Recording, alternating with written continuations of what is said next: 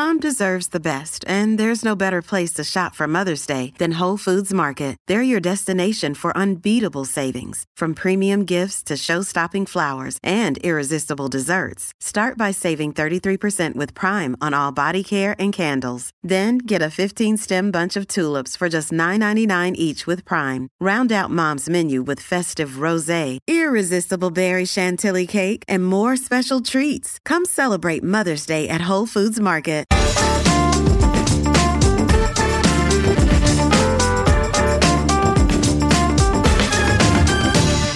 Hello and welcome to The Bunker Daily, your regular dose of reason in a world with really very little of it. My name is Ian Dunt. I'm the editor of politics.co.uk and the author of How to Be a Liberal, and I'm joined today by Steve Rolls, a fierce and hugely knowledgeable campaigner for drugs law reform, who acts as senior policy analyst for the Transform Drugs Policy Foundation and the author of How to Regulate Stimulants, a Practical Guide, which was released this week. Hello, Steve. How are you? I'm good, thank you. Hello. Hello. Well, I'm going to obviously talk to you about drugs and drugs law reform, but first of all, I think we do have something to discuss, isn't it? Which I gather that we both went to the same school, didn't we? Did we? Of course, yes. Someone mentioned this to me on Twitter. I think someone that you work with, Danny, mentioned this to me. So you went to the Pilgrim School in Winchester? No, I didn't. Oh, then we didn't go to the same school. You got this completely wrong. I went to Cambridge School in Southampton. Right, and I also went there as well. Okay, Now I understand. Did you also find it a crushing experience of relentless conformity, or was that just me? Yeah, no, I hated it. Good, excellent. I knew there was something I liked about you. That's good. Yeah, that's excellent. Right, so the war on drugs. How's that working out exactly? Fairly badly. Yeah, we're about 60 or 70 years in, and all the outcomes are manifestly disastrous. It's a massive generational catastrophe. It's pretty remarkable. It's still going, but there are some cracks beginning to show. Can you just give us a brief overview of this period? Because I think most people listening would have just been living with the war on drugs for so long that it's hard to remember there was any other way. But there was another way. I mean, it started really with Nixon, didn't it? Yeah, I mean, you can kind of trace it back to the beginning of last century. With there was some early controls on opium and cocaine and cannabis that go back before the kind of Nixon era. But yeah, the war on drugs, sort of prohibition in its modern form, really you could trace back to 1961 and the UN Global Treaty on Drug Control, which basically enshrined the whole prohibitionist criminal justice approach as a sort of global policy paradigm, and it was adopted by countries around the world. And then the war on drugs phrase itself was kind of popularized by Nixon in the early 70s.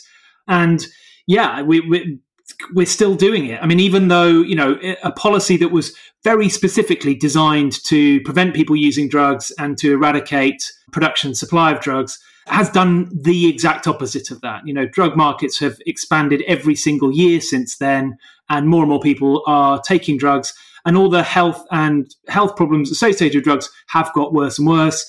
And the sort of crime problems, the violence and corruption and instability across the world associated with the illegal drug market controlled by organised crime groups has also got disastrously worse. At the same time, we have been pouring more and more money into enforcing the drug laws. So it's a remarkable, stunning failure on pretty much every measure. And I think people are beginning to realise that. I think there is a growing consensus that the war on drugs has failed. I think there's general agreement on that. But the problem is there's not so much agreement on what we should do instead. There's a small contingent of people who say we should fight the war harder, the sort of Peter Hitchens school of thought. There's a school of thought which says we should sort of fight the war, but in a sort of gentler, nicer way, the kind of decriminalisation approach, where we keep pushing back on supply side stuff and attack drug dealers and drug markets, but we're nice to people who use drugs. And then there's the sort of transform our position, which is that we need to decriminalise users, but we also need to regulate the market. It's here whether we like it or not, and we have a choice whether we want to leave it in the hands of organised crime or take it back within the ambit of the state and try and responsibly regulate those markets to reduce the harms they can cause, both to the users and to the wider community in terms of the harms created by the market itself. Is the UK kind of a bit behind on this? I mean, it certainly feels like, I noticed New Zealand just had a referendum on cannabis. I mean, obviously US states interchange, but it feels like here it's really very rarely part of the mainstream conversation. Well, I mean, cannabis stuff is the polling on cannabis reform is actually shows a narrow majority now in favour of legalisation regulation in the UK. On wider regulation of other drugs, no, it's still sort of between 10 and 20%. But we are seeing movement. I mean, politically, the Labour Party seem to be shifting. There's a Labour Party reform group that's coming out with some sensible thinking and documents now. There's kind of actually an interesting split within the Tory party. You've got the kind of social conservative, sort of moral authoritarian, sort of Ian Duncan Smith, Anne Widdecombe types who are very anti-drug law reform and are all about abstinence and zero tolerance and war on drugs. And then you've got the kind of more libertarian, sort of small state, personal freedoms group within the Tories, like, the Crispin Blunt people are perfectly happy to advocate for legalisation of all drugs and talk about, taking poppers and gay sex in the House of Commons. So there's an odd split within the Conservatives. But I think generally speaking, we are seeing movement. I mean, certainly in public debate, in sort of opinion formers in the media, there is movement towards at least acknowledging the failure of the war on drugs and beginning to explore what alternatives to war on drugs might look like, which is exactly where Transform come in, because that's where the debate we're trying to promote and inform. What does it mean to end the war on drugs, and what does what comes after the war on drugs actually look like? Right. So, I mean, the thing that drug law reformers usually sort of focus on is cannabis, right? Because it's much easier to make the case, and lots of people have experience of it. It's generally recognized to be quite a mild drug.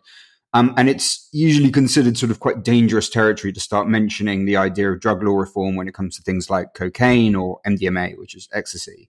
But your book is really grappling that with both hands and actually saying, no, this is how we would do it for these much stronger drugs. It was part of the motivation for that, a desire to move that conversation on.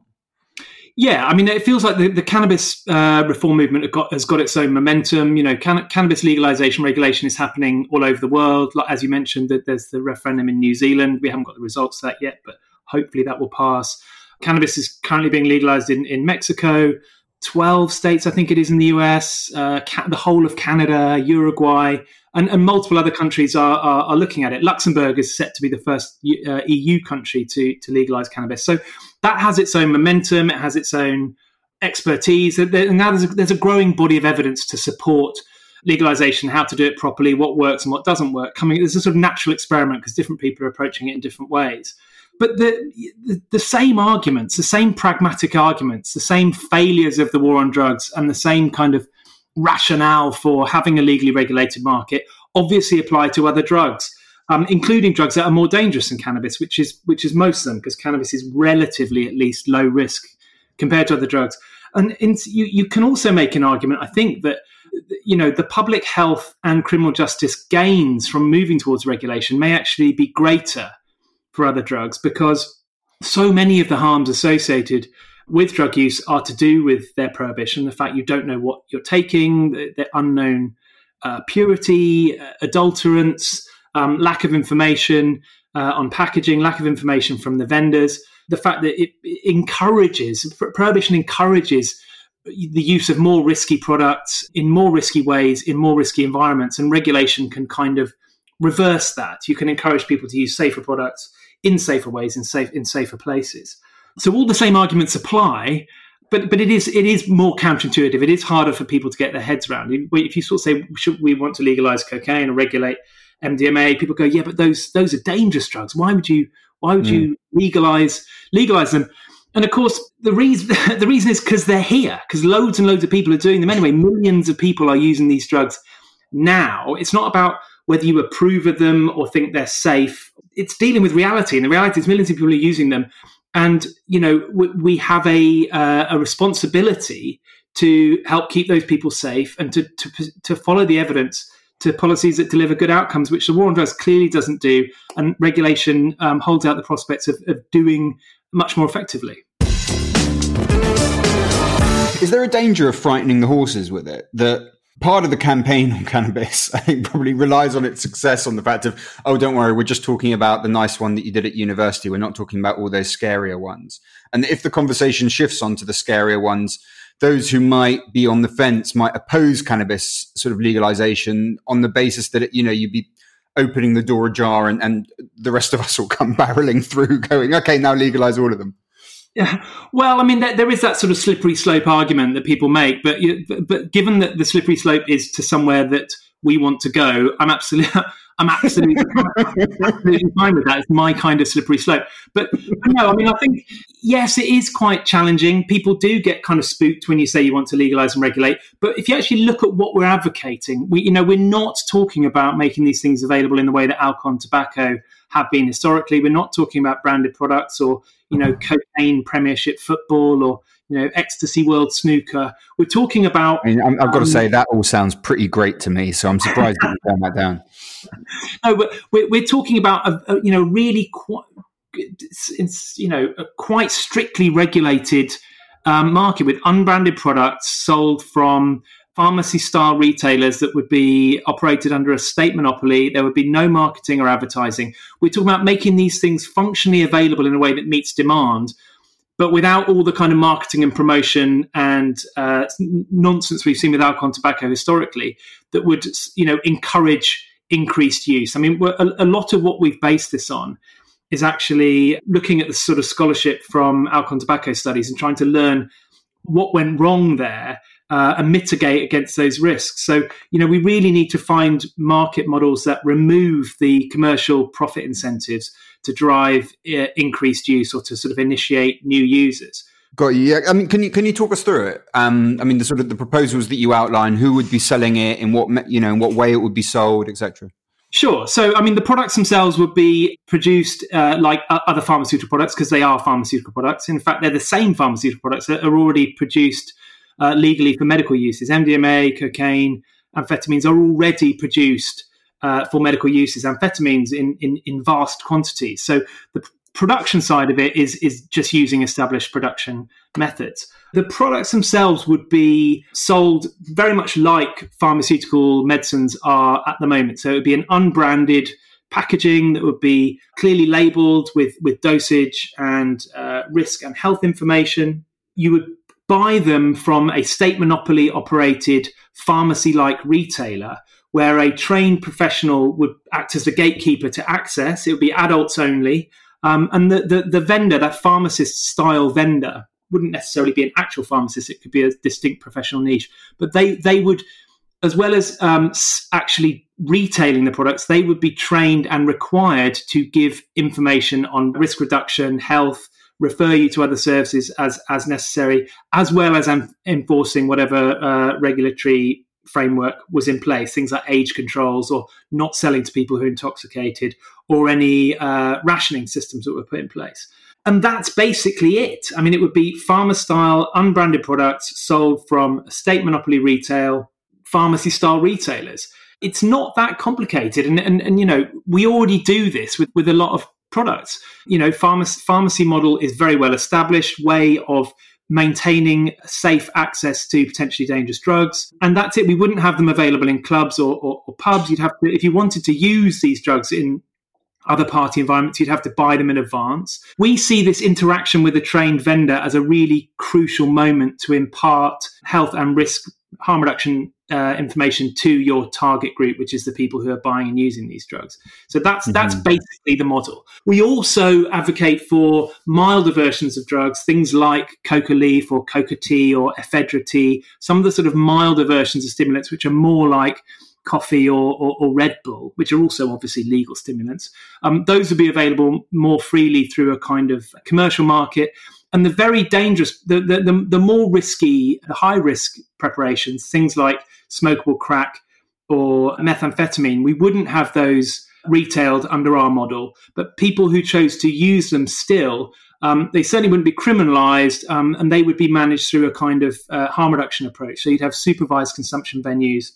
You'd provide wraparound services, things to address the problems, the issues that were underlying potentially problematic use, and you might have you'd have an option for substitute prescribing, so that people could be prescribed substitute drugs in the same way that we prescribe people who inject heroin with methadone or buprenorphine, for example.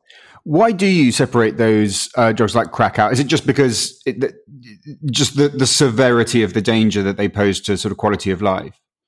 Well, I think it seems reasonable that you have different tiers of regulation related to the risks associated with a particular product. So we wouldn't advocate cocaine powder being sold in the same way as cannabis or chewable coca leaf. And in the same way, if people are injecting or smoking stimulants, that's dramatically more risky than taking a MDMA pill or amphetamine pill or snorting a line of coke. And we think it needs to be responsibly managed in a different way. It's hard to see a kind of how a retail model for crack cocaine or smokable methamphetamine could really work. If you've got to that point where you're using smokable crack or smokable methamphetamine, it's probably best managed within a harm reduction framework. We're not advocating criminalisation of those people, far from it. But we can't see how a sort of more conventional retail model would work for those, certainly in the first instance. So we've deliberately gone for a more cautious, small c, conservative approach. And when it's shown to work, potentially it could be relaxed in certain ways. But what we don't want to do is have a sort of overly liberalised approach and then have to sort of retroactively tighten up, because that's what's happened with tobacco market, for example. And you're by that point you're then fighting against sort of entrenched commercial interest. And we really do want to keep commercial interests out of this market as much as possible. These aren't normal commodities. We're not talking about groceries or peanut butter. These are potentially risky products, and they do need to be more strictly regulated. Is there a split in the drug reform movement on those bases between sort of people who would, everyone wants it, decriminalised, I beg your pardon, legalised, but is there then a split between those who want the state to retain full control as the kind of model that you're talking about, and those who would give the free market, who would give private companies a larger role? There is an active debate. There are some people who would have very few controls at all. There are other people who would have much stricter controls. We don't want to be too prescriptive. I mean, we've laid out the options, laid out our reasoning, and made our proposals and put it out there for discussion. Now, if people want to pick holes in that and debate it, as far as we're concerned, that's great. That is where the debate needs to be. We need to be talking about how we regulate drugs rather than whether or not we should. And, it's not going to be the same in every place either. This isn't, what works in the UK may not work in other countries. The regulatory model has to respond to, political, economic and social, cultural factors in different environments. So we've given a sort of broad brushstroke of what we think is the best approach, but we've also laid out a series of options where flexibility is possible. Great stuff. It's really fascinating stuff. Thank you. I have to ask you a last question, which is, as a Remainer, just so I know, what is it like exactly emotionally to sort of fight a never-ending battle against a series of, stridently ideological governments who refuse to base their policy proposals on evidence? Do you have any coping mechanisms for that you found useful? Or? That's a very good question here.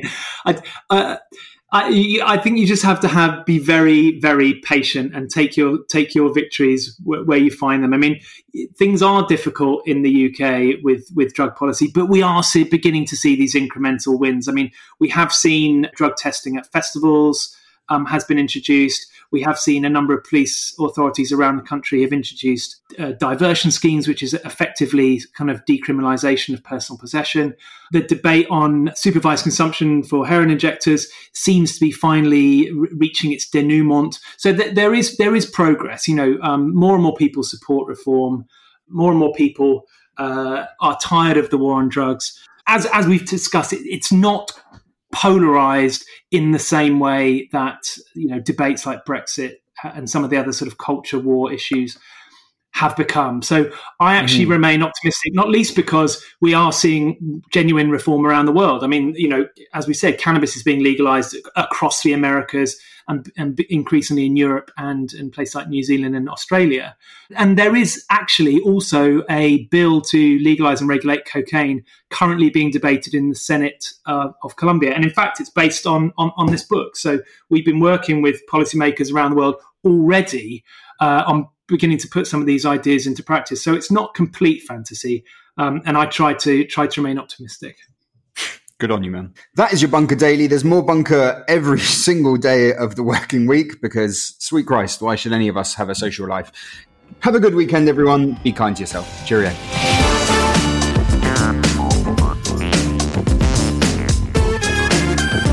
The Bunker Daily was presented by Ian Dunt. The producer was Andrew Harrison. The assistant producers were Jacob Archbold and Yelena Sofronievich, and audio production was by me, Alex Rees. Theme tune by Kenny Dickinson. The Bunker Daily is a Podmasters production.